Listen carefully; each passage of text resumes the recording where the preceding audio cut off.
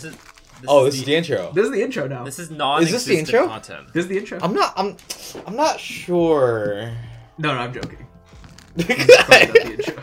This is probably not the intro. It could be the intro. Nothingness. This is going in the trash.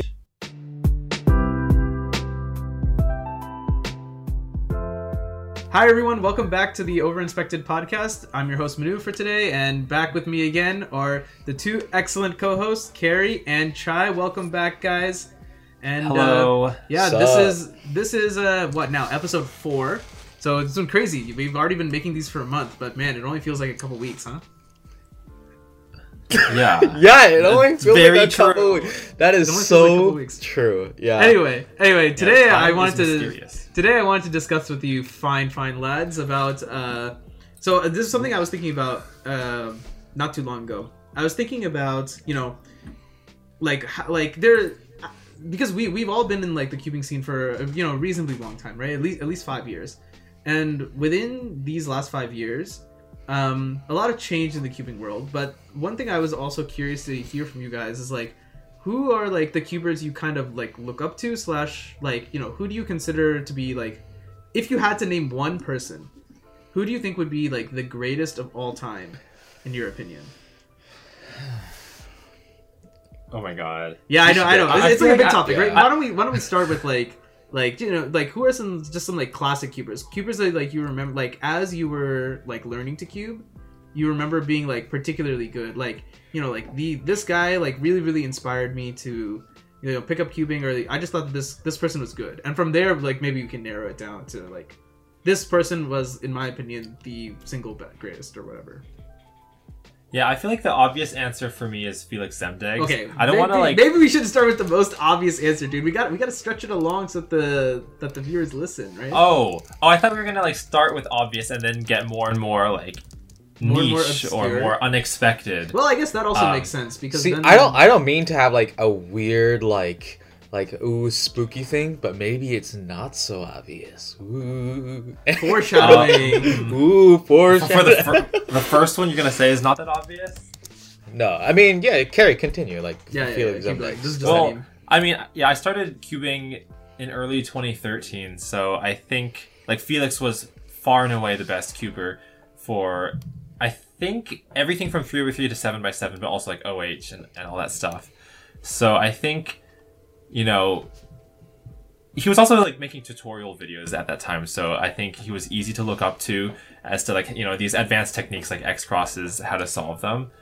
But yeah, he was also just like very humble and very kind, and I guess like some communities might have the best person be a very like arrogant or like self-absorbed person, but that wasn't the case with Felix, and I think that's very lucky for us for in the early 2010s. Yeah. I remember like, because when my mom would like watch like speed cubing videos, because I would just put them on the TV, she would also just be like, because at that point Felix was like a young kid, right? So she would be like, this guy is like the face of speed cubing or whatever. So she was like very surprised. But then like, as we watch like more and more videos, she's just like, wow, he's like actually like a really nice guy. Because I guess like usually you assume that like, people who are at the top, it's like lonely being at the top, or where's the phrase? Like, lonely is the head that wears the crown or something. Yeah. Is it the tall poppy is the first one cut? The tallest blade of... But that doesn't No, make a that's lot different. of sense. That might be different. I mean, I hope so. It makes Like, sense. I don't think I've ever heard of it though. It makes a lot of If sense. any cuber were to be beheaded, it would probably be... This is Okay, no, we're not gonna be giving it Okay, up. whoa. But Hold what I'm up saying there. is like... That's what the tall poppy syndrome talks about. Oh, okay. I see. Got it. Oh, is this just like a metaphor that like you shouldn't stand out, because otherwise like you're literally gonna stand out like a sore thumb? Yeah. I mean, I think it's a allegory about envy and about like you don't want to be envied. Okay, this is getting a little derailed already. Never mind. Anyway, yeah. So Chad, so what do you think? Who's like a classic keeper in your mind? I mean, there are a lot of classic cubers. Like as far as like the cubing goat is concerned, I don't think it's as obvious as it used to be, in a sense that the modern age performance has gone in such a rapid pace. Like, people are improving so quickly.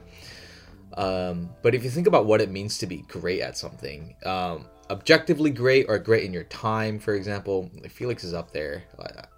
If someone had asked me who's your GOAT, I'd probably say Felix. I mean, the dude has so many podiums and so many events. He dominated. Didn't he also dominate? He didn't dominate 2x2, but he was very good at world by 2x2. Yeah. I mean, like by all standards.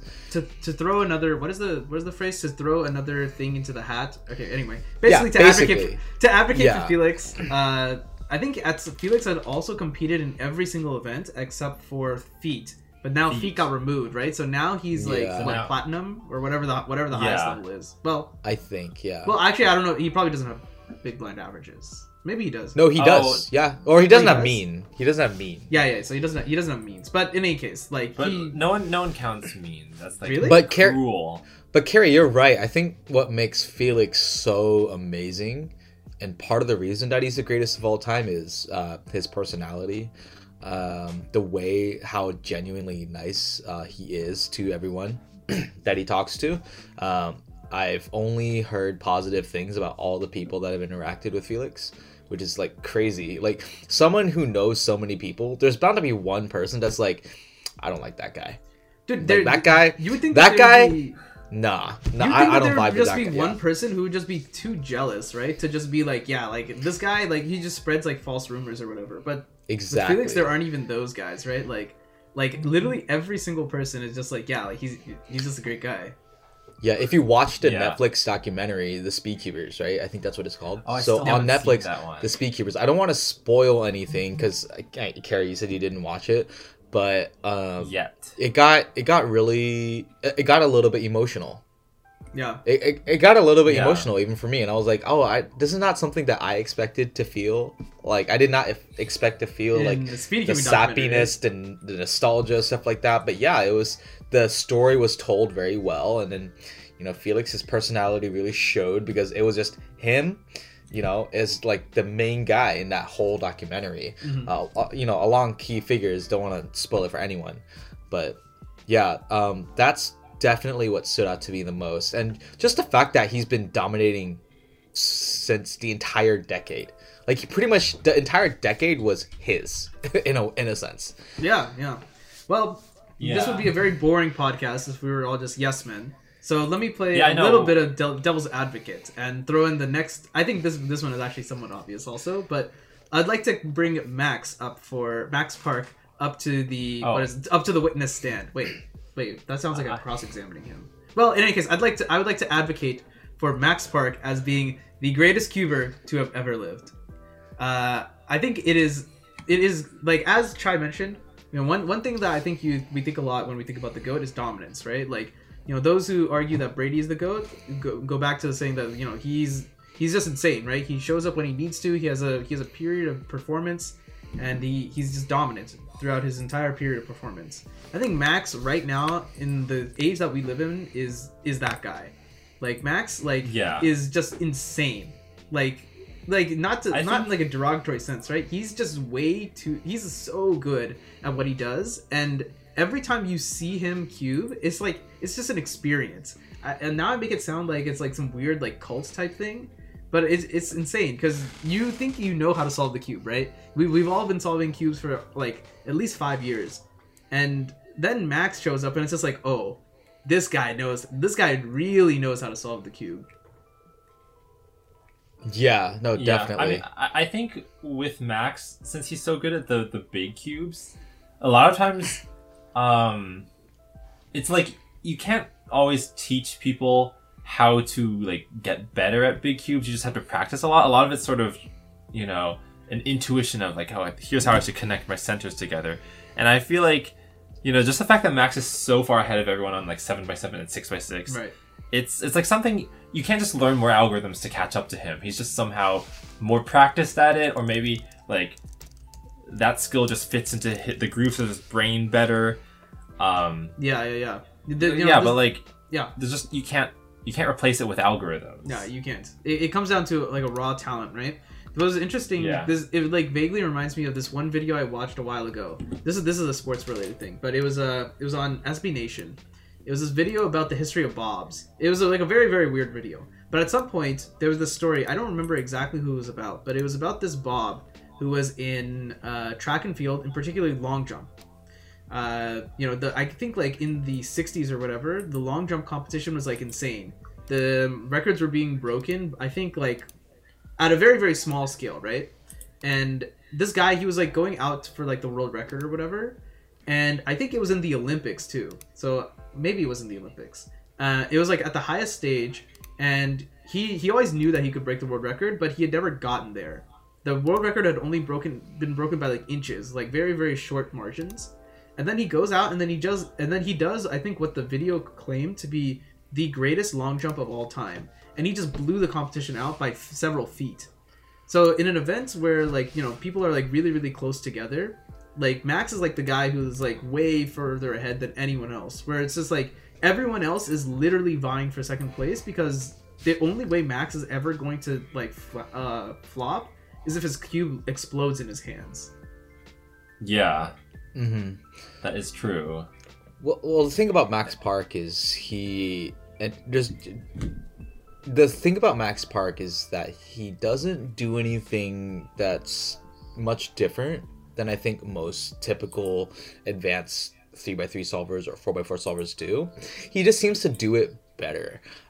He's extremely focused and super talented, and his TPS is easily the best TPS, and at the same time most controlled TPS of anyone that's cubing right now, right? Like he can go at a speed that no one else can, it seems like. Yeah. Also, I don't know if you guys noticed, he has like big hands. Yeah, he's pretty big hands. He's a pretty big guy, so. Yeah, he's a pretty big guy too. I don't know, but it just feels like maybe big hands play a part in just like dexterity. I don't know. Do you guys think it matters? Just hand size? I don't know, because I would think that like if you have a smaller hand, you can just scale down everything you own, like buy a cube that's like 10% smaller. But I don't know. Yeah, I don't know. Probably not. Yeah. I didn't think about it. Like maybe if you buy like a 50mm cube, and then would you perform better? No. Now that I think about it, probably not.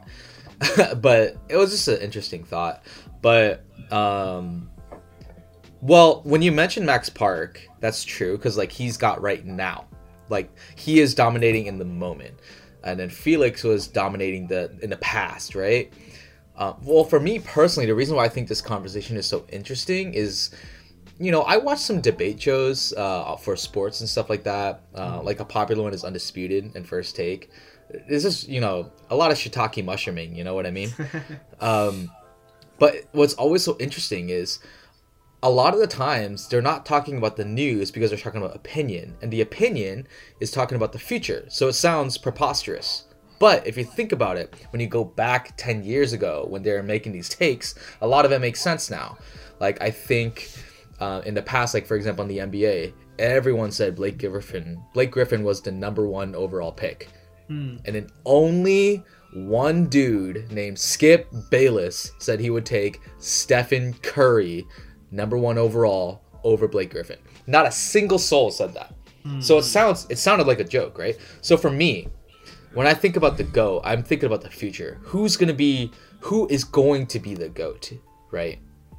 And if like cubing history is completed, all is said and done, I truly think it is going to be a duel to the death between Max Park and Timon Kulasinski.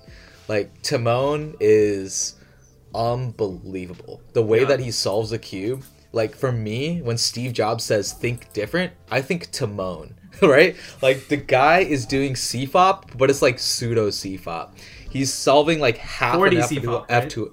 Yeah, he's just doing like whatever he wants to do, and he's solving F2 all in like one motion. Yeah. It's like one long algorithm to him, but it's not an alg. He does it every single solve, and it's just like part of his look ahead. Like he breaks up F2L pairs mid solve. Like it's just crazy. And he does all the like the neat advanced tricks. He manipulates his OLLs to get better ZBLLs. And the way that he does his CFOP solves are truly incredible. And the way that I solve, like I like to use RUD as my turnstile. He does a ton of RUD. Yeah. So yeah. I think in the next like 5 to 6 to 7 years, it's just going to be a Duke a battle between Max and Timon. Like basically like two battling philosophies of like just going C-Fop as fast as you can with Max, and then Timon doing absolutely everything. Techniques. Advanced analytics, you know, all that jazz. But I don't know. Maybe it's controversial, but I do think with enough time, Timon's young enough to where he could be considered the cubing GOAT. I do think so. Because like he's gonna be the one. Like 5 years from now. Yeah, he's gonna push the method. He'll still be here. Exactly. He's gonna push the method further, and he's gonna do things. And I think for me, well, I remember when like pseudo slotting was first being talked about, maybe like 3 years ago. Yeah, I think Timon was the one who's pushing for it. Exactly. Yeah. So like. I'm not going to say, we all thought he was crazy, but I definitely think that it seemed like a theoretical that, you know, like, this is an interesting concept. Maybe if you're going for like FMC, this is useful, but like not to actually use it in speed solves. But now it seems like he's turned it mainstream. It's not even mainstream. That's the thing. Like no one does what he does. Just everyone knows that he's doing it, you know? Yeah. I think like there's levels to pseudo slotting that like ordinary people can do, like, you know, on the last 2 pairs maybe, but like the amount that he can do and keep track of is probably because, you know, he's been doing it for longer, and he's also committed more of his time to like training for it. And I think that's like something that he puts in is like, I remember in like 2018 he was wearing a t-shirt that said like eat, sleep, speed cube. Yeah. And I think that like that kind of devotion to like, this is what my life craft is going to be. Yeah. Well, I mean, I'm sure he's going to do more with his life than just speed cube, but you got to put that much time in if you want to fully flesh out like pseudo slotting or any other advanced technique. He's definitely done an interview where I think he said that shirt was literal. I think that's what he did for a while, like 12 hours a day, just cubing. Yeah. Yeah, dude. I mean some kids with like their practice regimens are like insane, right? Like I know Max also has a crazy practice regimen, right? Like he will do like just average of 5 comp style solves just all day sometimes, because, you know, that's just what he just really wants to do in the moment. Like that's how dedicated these guys are to speed cubing, which I think is, you know, it's that dedication is important. You know, if we want to consider like, you know, like this guy is going to be the greatest of all time. You know, we're not going to say that like this person is the greatest if they aren't dedicated to the craft, right? Yeah. Mm-hmm. Well, so. Kind of going back on the GOAT conversation a little bit, right? Like, who is the GOAT? Like for me, I think if anyone was like kind of confused at what my final answer was, Max or Timon, I do think Timon, like, is going to surpass Felix, and I think Timon is probably going to surpass Max, just on the merit and the intellectual knowledge that he's bringing to it, and also just the fact that if you guys have watched him solve, and same thing with Max actually, like they both have this trait, they have a tendency to actually perform really well under pressure. I know there have been a couple, like everyone has one-offs, but on average, like they do really well, especially under pressure. So that's something else that they have going for them. But the other conversation that could be had is it keeping GOAT is, well, there are 17 events now. There are 17 WCA events. What is the cubing GOAT the overall best cuber, right? Like, is that the conversation to be had? Yeah. I was actually going to say that, like, talking about the cubing GOAT, you can't have this conversation without mentioning Martin Egdahl. Yeah. Because he has, like, the best sum of ranks by, like, I don't know if it's an order of magnitude, but it's, like, second place is very far behind him. And it feels like he just randomly has, like, the 2x2 average world record and, like, square one and, like, 3x3 blindfold. It's, like, all these different areas. And, you know, if you subscribe to the philosophy that, like, the more time you devote into one event, the better you'll be, then, like, how are you good at, like, all 17 events at once? There has to be some sort of, like, innate skill, innate talent into it, right? Yeah. So the guy that Carrie is talking about, listeners and people who are watching on YouTube, Martin van Egdahl. So he's a keeper from Denmark. And if you want to actually go to his profile, the one I'm looking at right now, his profile, if you type it in the WCA website, 2013 EGDA 02. If you just look at his results, I'm just gonna list just the diverse amount of results that he has, right?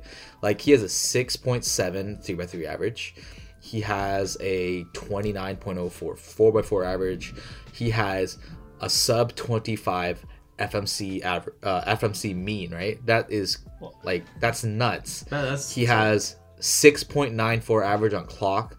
He has 2.41 on Pyraminx. He has a sub 3 4 blind result, a 4 blind mean. Like all these, like these are all different events. 43.24 Megaminx average. This is just average. It's not even single, right? His singles are also really impressive. Like this is all over the place. Like how are you supposed to practice all these, right? Yeah. I mean, you know, as I think Chai mentioned in like the previous, I think it was in the previous episode. You know, it took a while. Like it took pandemic cubing to go from, you know, like getting, I think, what was it, the sub 50 average to like the 45 averages, right? But then there's just Martin who does that, but then also in all other fields. Now I realize this is making Chai look really dumb. Chai, that is not my intention. No, like that's no.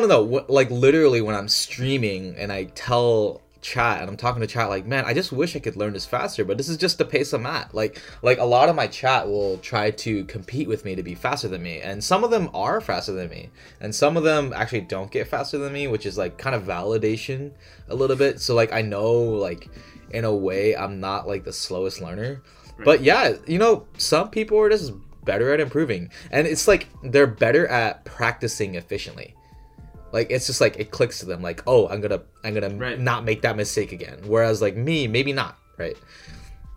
Yeah, I mean, I find myself doing a lot of mindless solves, and I could do like an average of 100 on 3 and learn nothing from it. Yeah. And I think what separates the people who keep improving beyond the intermediate level into the world-class level is that, like, I think when you practice, like, they have to be mindful and, like, keep adding these very small tweaks that, like, shave off that 0.1 seconds. Right. Yeah, exactly. Yeah. It's like noticing, like, it's yeah. like a speedrunner, right? Like, you know, you're playing this game, right? And you might be able to get to the end, but you know, you might be losing. Like I know, like Mario 2 or Mario 1, right? Like, you know, you can get to the end, but if you get to the end even slightly too late, you're just gonna miss the entire frame rule, right? You're gonna be way off. Oh yeah, I know about the frame rule stuff. Yeah, exactly. So it's like saving like these like small like literally like 1/60th of a second, so you can make the next frame rule. And otherwise, like if you don't make it, you're just gonna be way off. And you know, this is also true in like a lot of other games too. Like especially like 3D games, right? Like if you think about Mario 64, there are like probably like 3 or 4 ways to get from point A to point B, but one of them is going to be faster than the others, and that's where you're going to pick up a lot of speed against a lot of the other competitors. Yeah. But I was trying to pull it up earlier. I was sorry, Carrie, you wanted to say something? Oh no, I was just going to mention that the Super Mario Bros. Story is like crazy because like there was something about how like some speedrunner, I think his name was Cosmic, did like 6,000 attempts to try to like land at that one frame. And then like, you know, if you do probabilities, it's like this thing only happens 1/3 of the time, that thing only happens 1/5 of the time. You multiply it all together, like you have to do 6,000 attempts to get through. That's crazy. So yeah. Mario 1 is insane. There are a couple of videos I watched. I think Summoning Salt has a video, and then also Summoning Salt, Bismuth's videos on Mario 1 are so good. Yeah, and it's like, as someone who doesn't speedrun many games, I need to have those videos to educate me on like what does it mean when you miss a frame rule. Like what does it mean when Bowser has like a 4A formation? I don't know what they call it. Yeah. I need an explanation. Yeah. It's okay. I need one too. You're not alone there, Gary. Don't worry. Not all of us can be Stanley Chappell. You know, good at Mario. Well, he also. He's really good at Mario. So I was literally gonna say I think first off, I don't know, but I think he recently got a world record on something related to Mario. He runs a lot of different Mario categories and across a lot of different games, and I think he's gotten at least. I think he might have gotten several actually. But the other thing I wanted to mention, I was trying to scroll through Kintranks and find Kintranks, which is like the pretty much for most cubers is considered the ranking system that people use to consider overall competitiveness. But Stanley Chappell is another person that, you know, like the only reason I can't say that Stanley is like in the GOAT conversation is purely probably because he hasn't been cubing that long. Which also makes it more insane. Isn't that a good thing? Like, it also makes it more insane. Like he started he started around the same time as us, but he's by far and away better at all the events together than most other people. You know, like he is like number 1, if not number 2 with Martin. But you know, like he hit that plateau. Like he's been solving. I'm not sure if he still practices a lot. Like he said, he's doing the Mario stuff, but I think Stanley is in the conversation just because of how good he is at literally anything he does. Yeah, didn't Stanley recently break like some big barrier in 4-blind, or am I misremembering? Yeah, 57 sub 1. First sub 1. Yeah, exactly, right? Like so I think Stanley still got it, dude. Well, I think like Manu, you were talking about the high jumper who was like way ahead of the crowd. Oh yeah, the long jumper. Yeah, the long jumper. I think the clearest example of that is Big Blind right now in speed cubing, because like for most other events, okay, maybe not Max Park, but like most other events, a lot of people, top level people, are like close enough to potentially get the world record if they get a lucky enough scramble or something. That's like in true. Square One, I wouldn't be surprised if like any list among like 5 or 6 people got the world record. But in Big Blind, it's gonna be Stanley every time, and you know, I think that's one reason why he's so high on the Kinch, is because his like world records are so high that everyone else's Kinch scores for Big Blind, like the highest you can get is like 70, because you can't even get close to 100. That's super true, Carrie, and we should like do a little like thought exercise with the listeners right now. So like if you think about the events, so just separate each of the 17 events, and you think about the world records, and you think about how many people are able to attain it. Like the most dominated events, like right now, like 5, 6, 7, you could say 4, not 4, 5, 6, 7 is like very much so dominated by Max, right? Yeah. But then you would say, like, is Stanley actually more dominating in 4-blind than Max is at those events? And definitely, even in 5-blind, there is this, like, Graham is second or third pretty much in both of those events. And it's like not even close, like at the moment, right? Not even all time. Like the amount of domination that he has is crazy. Well, I've heard some people say that Stanley Chappell is the only world-class big blind solver, because everyone else like, is what we thought place, not even close to second place. What we thought was world-class, like in 2017 before Stanley like broke onto the scene, was really like maybe people who hadn't tried hard enough or hadn't explored the event enough. And like Stanley might be the first person who's actually said like, okay, I'm gonna try to improve it and like put as much time to this event as people will put into 3x3 or 4x4, because there's such a high barrier to entry that maybe a lot of speed cubers will be like, oh, I learned 4-blind and you know I checked that off, I'm not gonna practice it anymore. And I think, you know, Stanley was like, no, you can't just learn it. You also have to try to optimize it. But that speaks to Stanley's like mental prowess, right? Well, prowess is like not mental fortitude. That speaks to Stanley's mental fortitude to be able to push an event that has such a high barrier to entry, right? And that goes towards their favor, and that's probably like how people who are world class, people who are fast, the way that people practice efficiently, like that's all related to, at the end of the day, how you're even successful. Like just to loop that all back around. Yeah. I'd argue that, like, you know, being dominant at the blind events is just its own beast as compared to the other events, right? Because, like, there are just, like, a lot of other things you need to deal with. It's not just, like for the other ones, you know, we're trying to complete the cube as fast as possible, right? But blind, one of the issues you need to face is, okay, you know, I could go as fast as I want, right? I could just, you know, do a couple of turns that I think the Scrambler did and just put the cube down. But if you don't solve the cube, it's all for nothing, right? It doesn't matter if you have a 3-second solve if you didn't solve the cube. And especially for the big blinds, because there's just so many different things that are going on, there are like a lot of different like memorization patterns that you need to remember, right?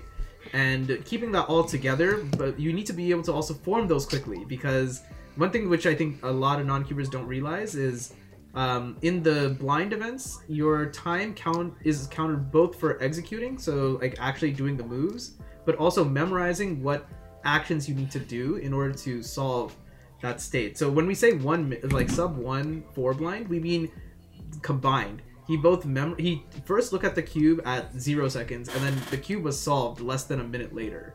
That's what that means. So being able to also like you almost need to well, I don't know. This is just a guess. It feels like you almost need to optimize 2 fields, right? You need to be Yeah. able to memorize well and accurately, but you also want to memorize fast. So you gotta train that, and then you all on top of all of this, you also need to have all of your algs down pat, especially for something like Big Blind, where if you mess up one move, then it's just all over, right? Mm-hmm. Yeah, I mean, I think I forget what I was gonna say. Yeah, it's like two different skills entirely, and I noticed that like if someone is really good at just normal 3x3 solving and they switch to 3 blind, they'll be very good at execution but not that good at memo. And it's like that just shows that the skills don't transfer unless you build them both up independently. Yeah, memorization is just a completely different totally different. Whenever I do, so I was actually one of these people who's like, yeah, I learned 4 blind, I'm never gonna do it again after I got my first success, because I think it took me like 10 attempts to get a success. And after that, I'm like, I'm never doing this again. Because one of the hardest things is you're just staring at this cube for minutes on end, and you're just like, okay, like VN. Okay, I guess it's Van. I guess. Or is there something better that I can use? What makes most sense in this situation in terms of story? Like, what will I memorize, right? So yeah, Right. being able to, you gotta like balance all these things. Like, okay, like I know, it's already a lock that it's a van. I can make the story in this way, and then I'm just gonna memorize and just go. I don't know. I find it incredibly impressive. Yeah, I think we'd be remiss if we didn't mention there's one more event that is definitely dominated, and that's multi-blind. Like Graham's against. yeah, Graham has such a stranglehold on multi-blind as an event. Wait, did he what?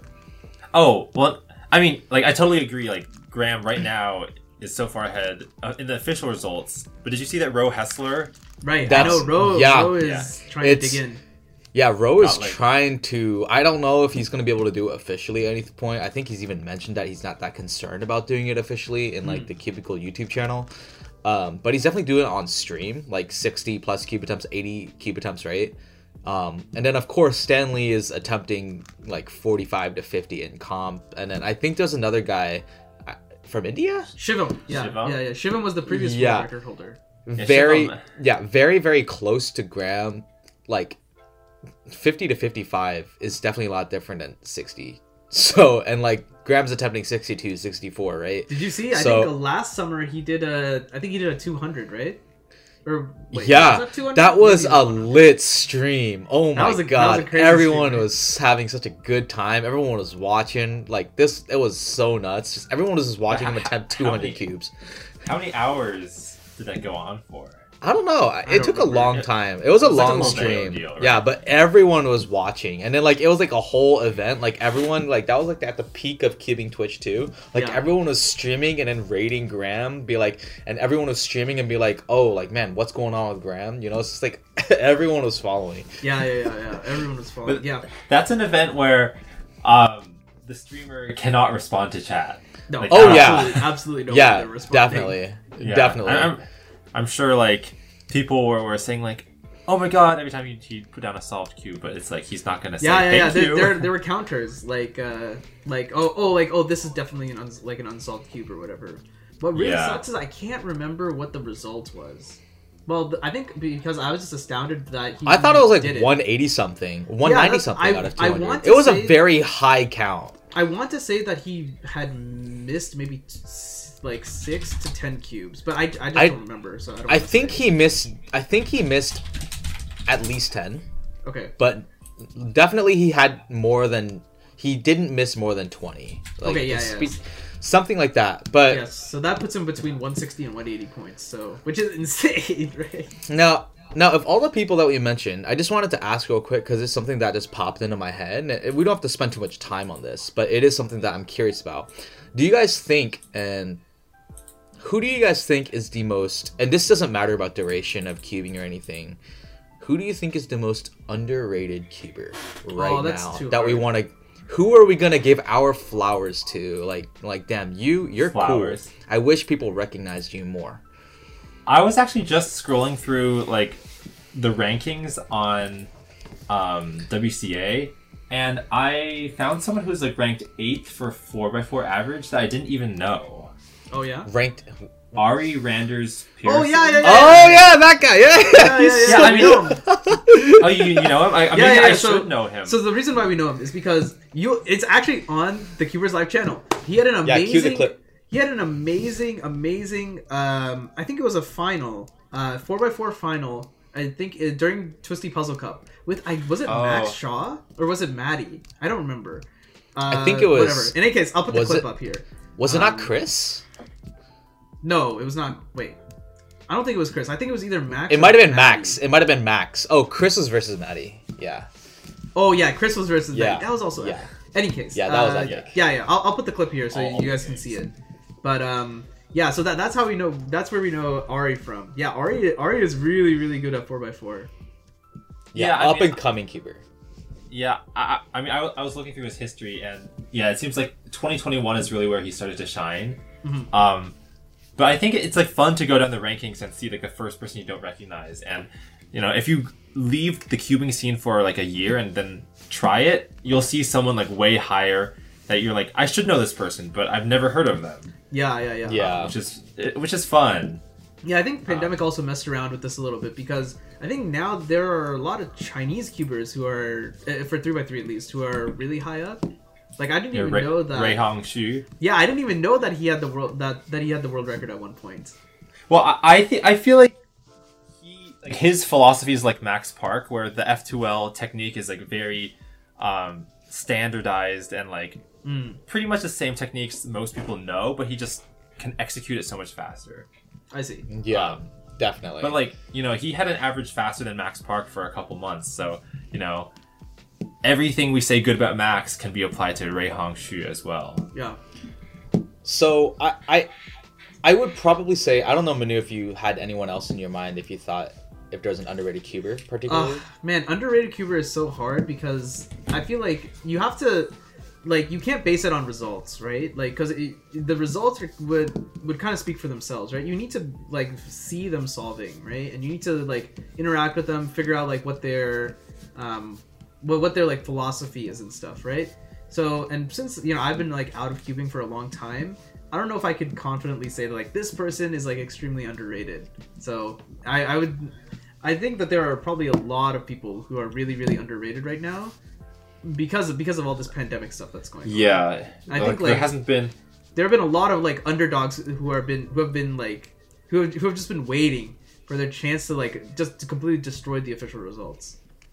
True. Yeah, and it's like, how could we know about their existence? Yeah, that's kind of what it means to exactly. be underrated. Like without like going out to look for them specifically, right? I think it's impossible to know. If I had to pick, I'm just looking at like some names right now. If I had to pick the most underrated cuber, I think this is why I worded my question the way I worded it. But I don't know. I just don't think. I think Timon is respected, and I think his recent string on like online competitions has shown that he's definitely like top dog. But I don't think people are truly thinking that he's better than Max, that he's better than Ruihang Xu, that he's that he's better than Maddie, like 100%. And I do genuinely think that, he's just better. He just needs he needs the competitions to show it, and he needs 2, 3, 4 years of results to prove it. But I think he has the capabilities. So I see. I stuck with the same answer, really. I think he's underrated. I just don't I don't see anyone else doing what he does, really. I see. So and that's no. Yeah. So you're saying that you should buy Timon stock now before it goes to the moon. Yeah. This is like the stock market. This is financial advice now, huh? Timon is sort of like. I'm not going to compare it to companies, but I was just starting to think, because like he's already rated very high, but I guess like Michael is saying that like he's going to go all the way to the top. So it's like a company that's already well respected, but like hasn't peaked yet. Yeah, that's what I think. Yeah. Because he just hasn't had the time to dominate with his skill, right? But I think he will, and I just don't know. Well, I mean, I'm not sure if he asks like 100 people, Ruihang or Timon, Maddie or Timon, right? Max, and this is, by the way, no slight in any sense to these guys, but I just think that, like, this is the guy I'm betting. Like, if I were a sports bettor, oh my god, not saying I would. I'm just saying, right? Wait, yeah, I'm just remembering. Like, I just had a flashback to like Monkey League earlier in the pandemic, like maybe 2020, and there was a time when like Leo Borromeo was beating Timon. Like, I don't know if there was a time period where like he was seen as number one in the world, but I don't know if Leo is still going to competitions. I haven't seen any like official results from him in a while. I haven't heard from him in a while. He's definitely like, he's always within that conversation, right? And I think part of that early on is maybe why I would think that Timon is still underrated, because he did have like a period of struggle, but he had been dominating the online competitions, especially near the end. I do think early on he was probably honing his craft with all of his like pseudo slotting and theory crafting and stuff like that, for sure. ZBLLs.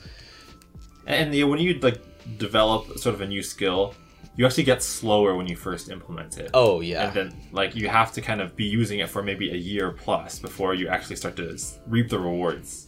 Yeah, definitely. Which is what he's doing now. Yeah, so, I mean, we've been talking about all these successful cubers, right? I mean, we kind of touched on it a little bit, but to kind of maybe go a little bit on a tangent, not really a tangent, but no sidebar today. We're only no sidebar. Well, I mean, now there's a sidebar, right? So sidebar, right? I mean, like, how do you define success, and what does it mean to be successful just in general? And what are like the habits, the practices? I mean, we touched on it a little bit, but it doesn't just have to be cubing, right? Like, these guys are going to be successful probably regardless of what they do, but like, why, right?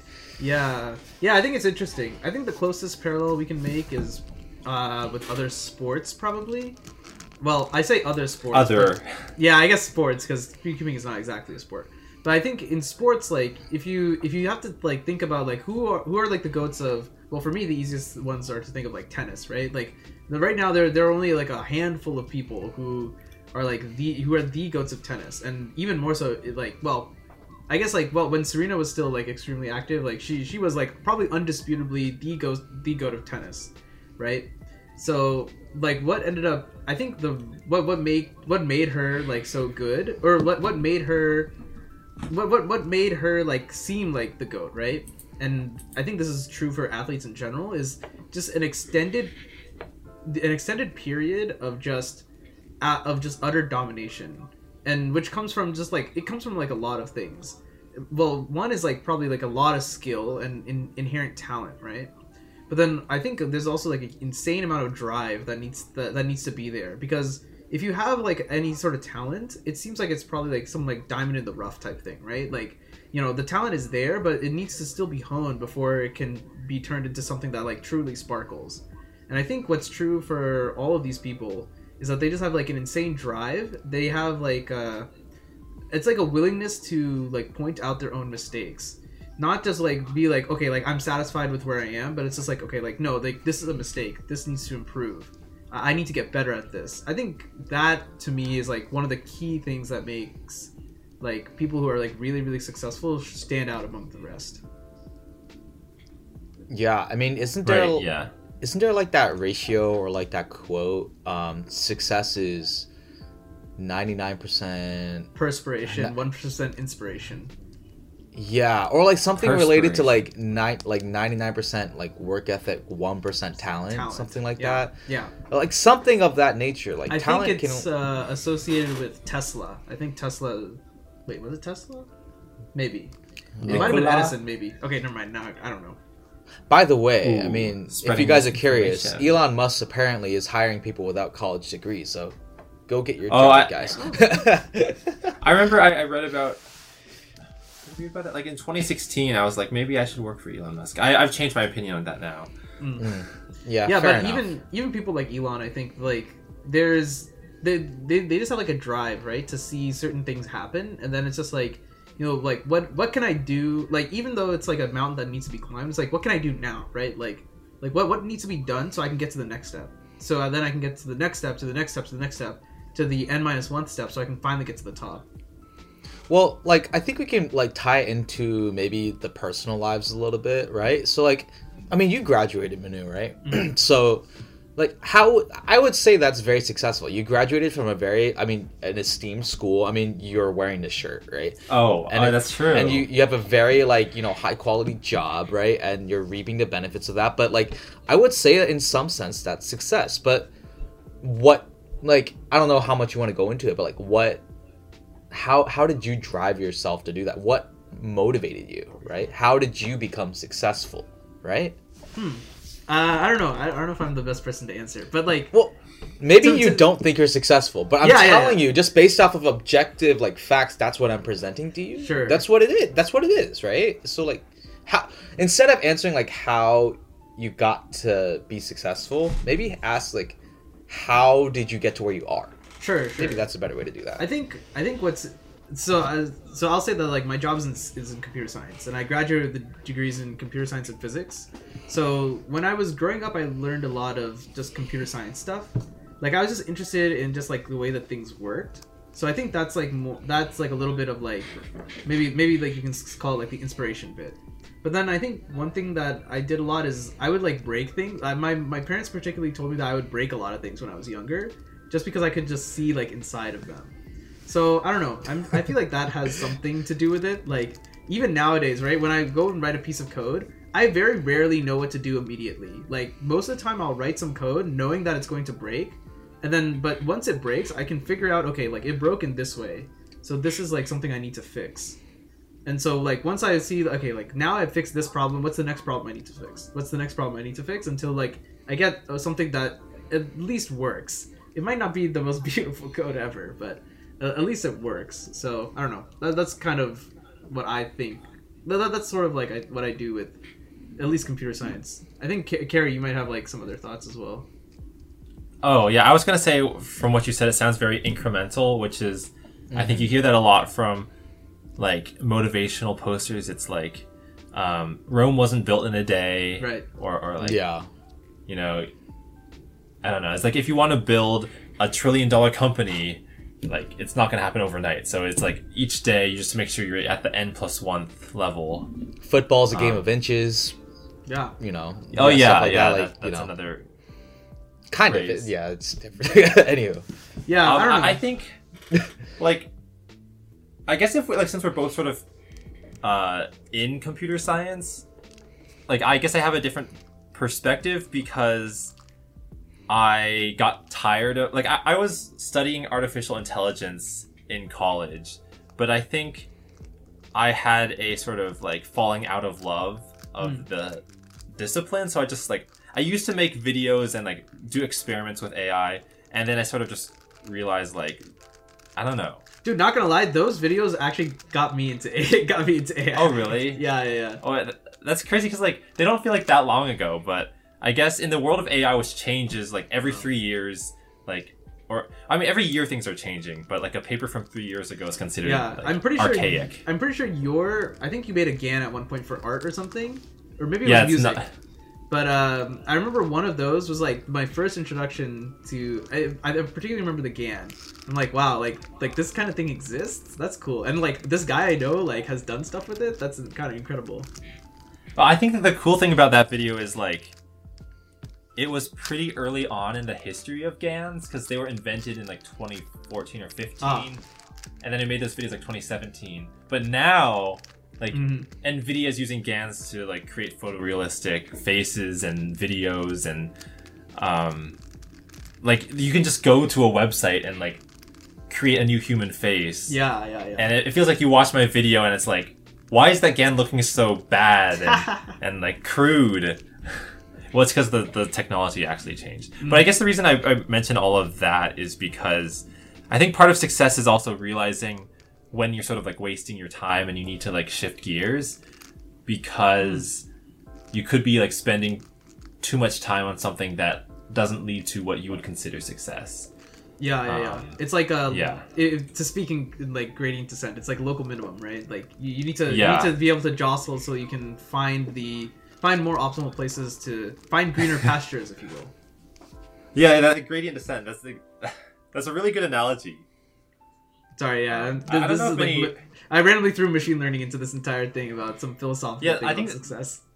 Like the overlap of people listening to this podcast who are into speed cubing and know what gradient descent is.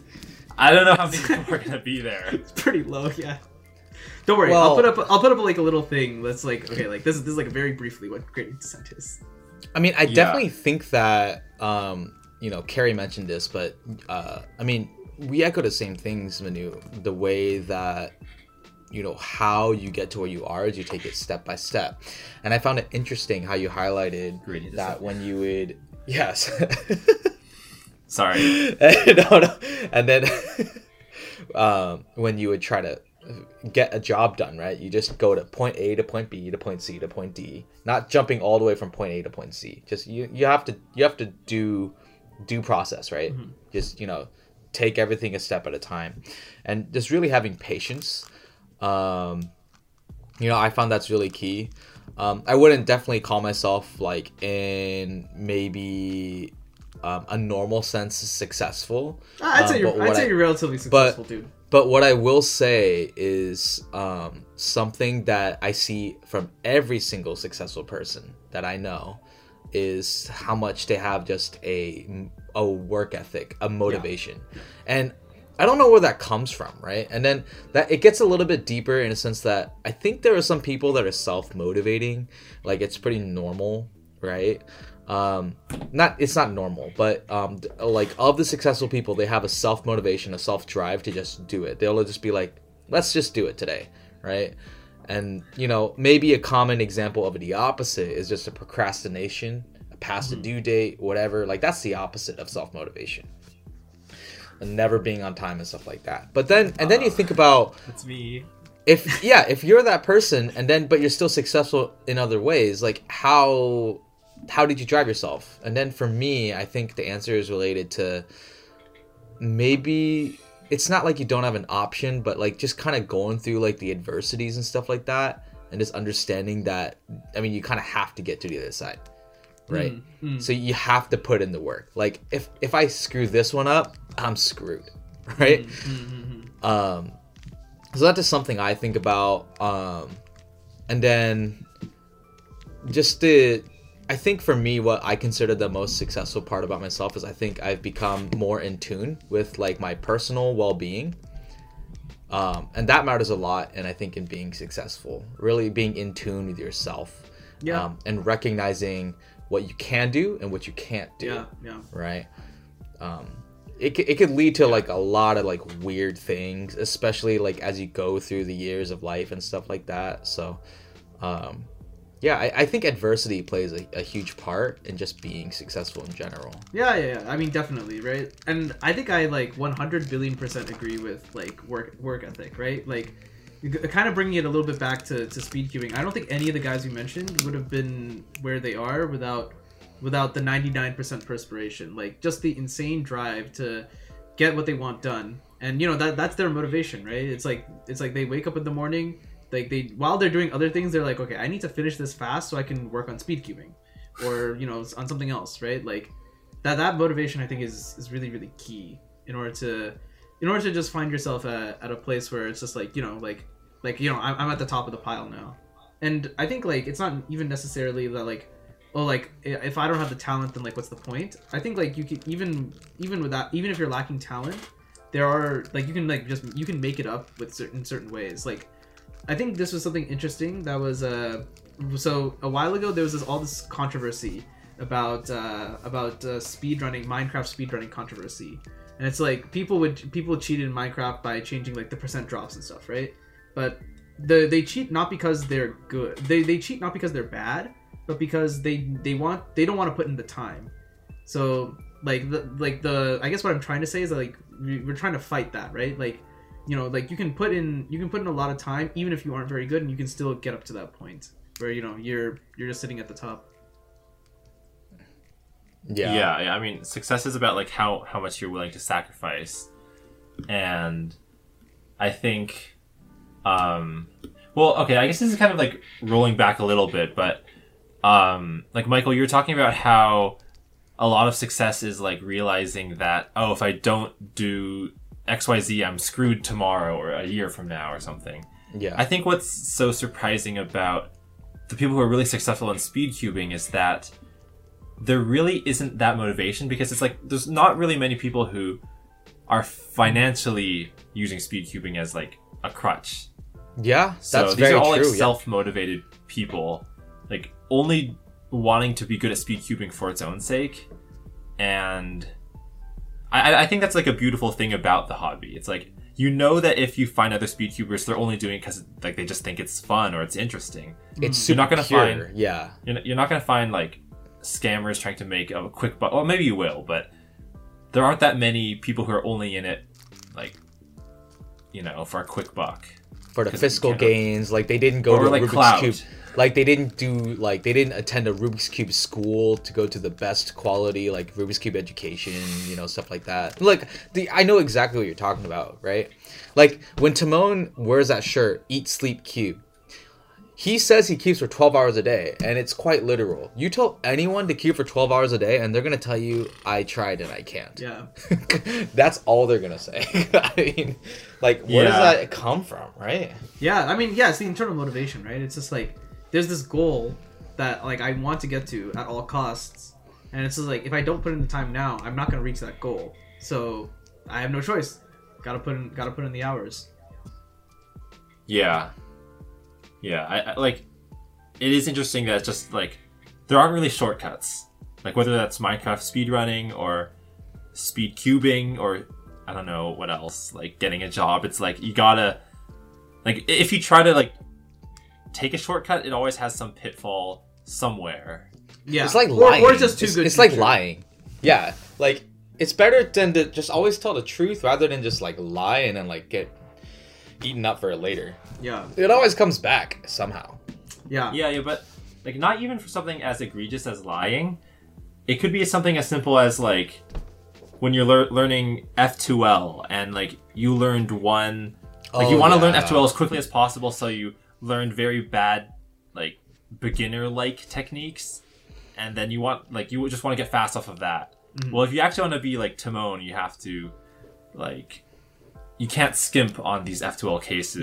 yeah. I have a personal example to that. So like when you're learning OLL, when I learned OLL in the beginning, instead of learning the optimal alg for ergonomics, so like just staying with RU or just staying with LU, I would learn the lefty version of I the still right. do that. Yeah, I still do that. But everyone knows that usually that unless you're doing some sort of thing where you're intentionally skipping some sort of like, you're solving some pieces to do that, because they do solve different pieces technically, a lot of those cases, you want to stay on one hand as your dominant hand and one hand as your offhand for ergonomics, and so you're smoother.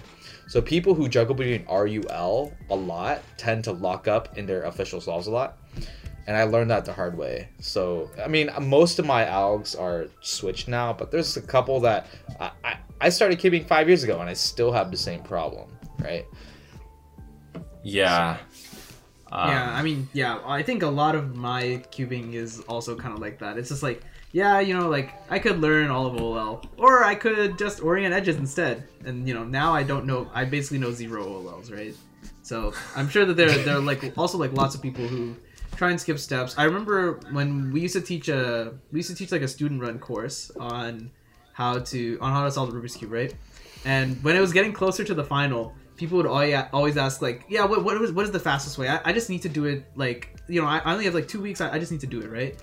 But we would always just tell them like, look, you just gotta practice, right? You don't need to practice that much. You need to find out maybe an hour out of your day, and if you do that every day, you should be good. You'll easily pass the course. But yeah, people always try and look for the shortcuts. It's just like get good quick. But unfortunately, there is no get good quick for most things. It's just gotta put in the time, put in the effort, and see where that leads you. Yeah. Yeah. I agree. We're synced again, Michael. We are we're on the same page, Okay, same clap. wavelength. The No. same Damn wavelength. it. Almost. Oh, we'll get that we'll get was it funny. next time. Oh Next my time. god. Yeah, we'll see. we'll do Wait, it next time and we'll sync up. We'll see. Yeah, We'll see. next time. All right, guys. I think it's about time to wrap up the podcast. But before we do, let's bring it back to the Cube and Go. Rapid fire, quick. Who is the Cube and Go? Oh. Carrie. I still have to go with Felix just because of history. Okay, Felix. Okay, Chai. Timon, because of the future. Okay, I'm the past. Okay. Well, I'll take the one in the middle. I'll take Max because Max All is insane. So Max is the awesome. present. he's the present, then the past, the present, and the future. How about that? That was actually pretty poetic. Very poetic. Surprisingly, Is that the title for? Is that the? past, future, and present. Not bad.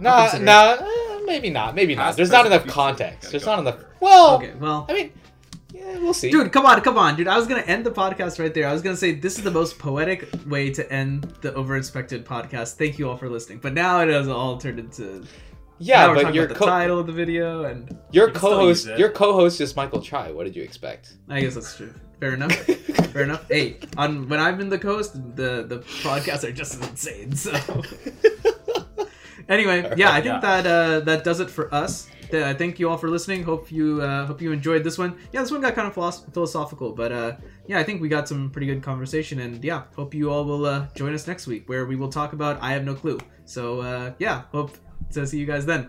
Ta-ta. Thanks. Bye, audience. Thank you for watching. Peace out, home slices. Slices. Home slices. All right, I guess let's go with that. Okay. I like it. Cue the outro.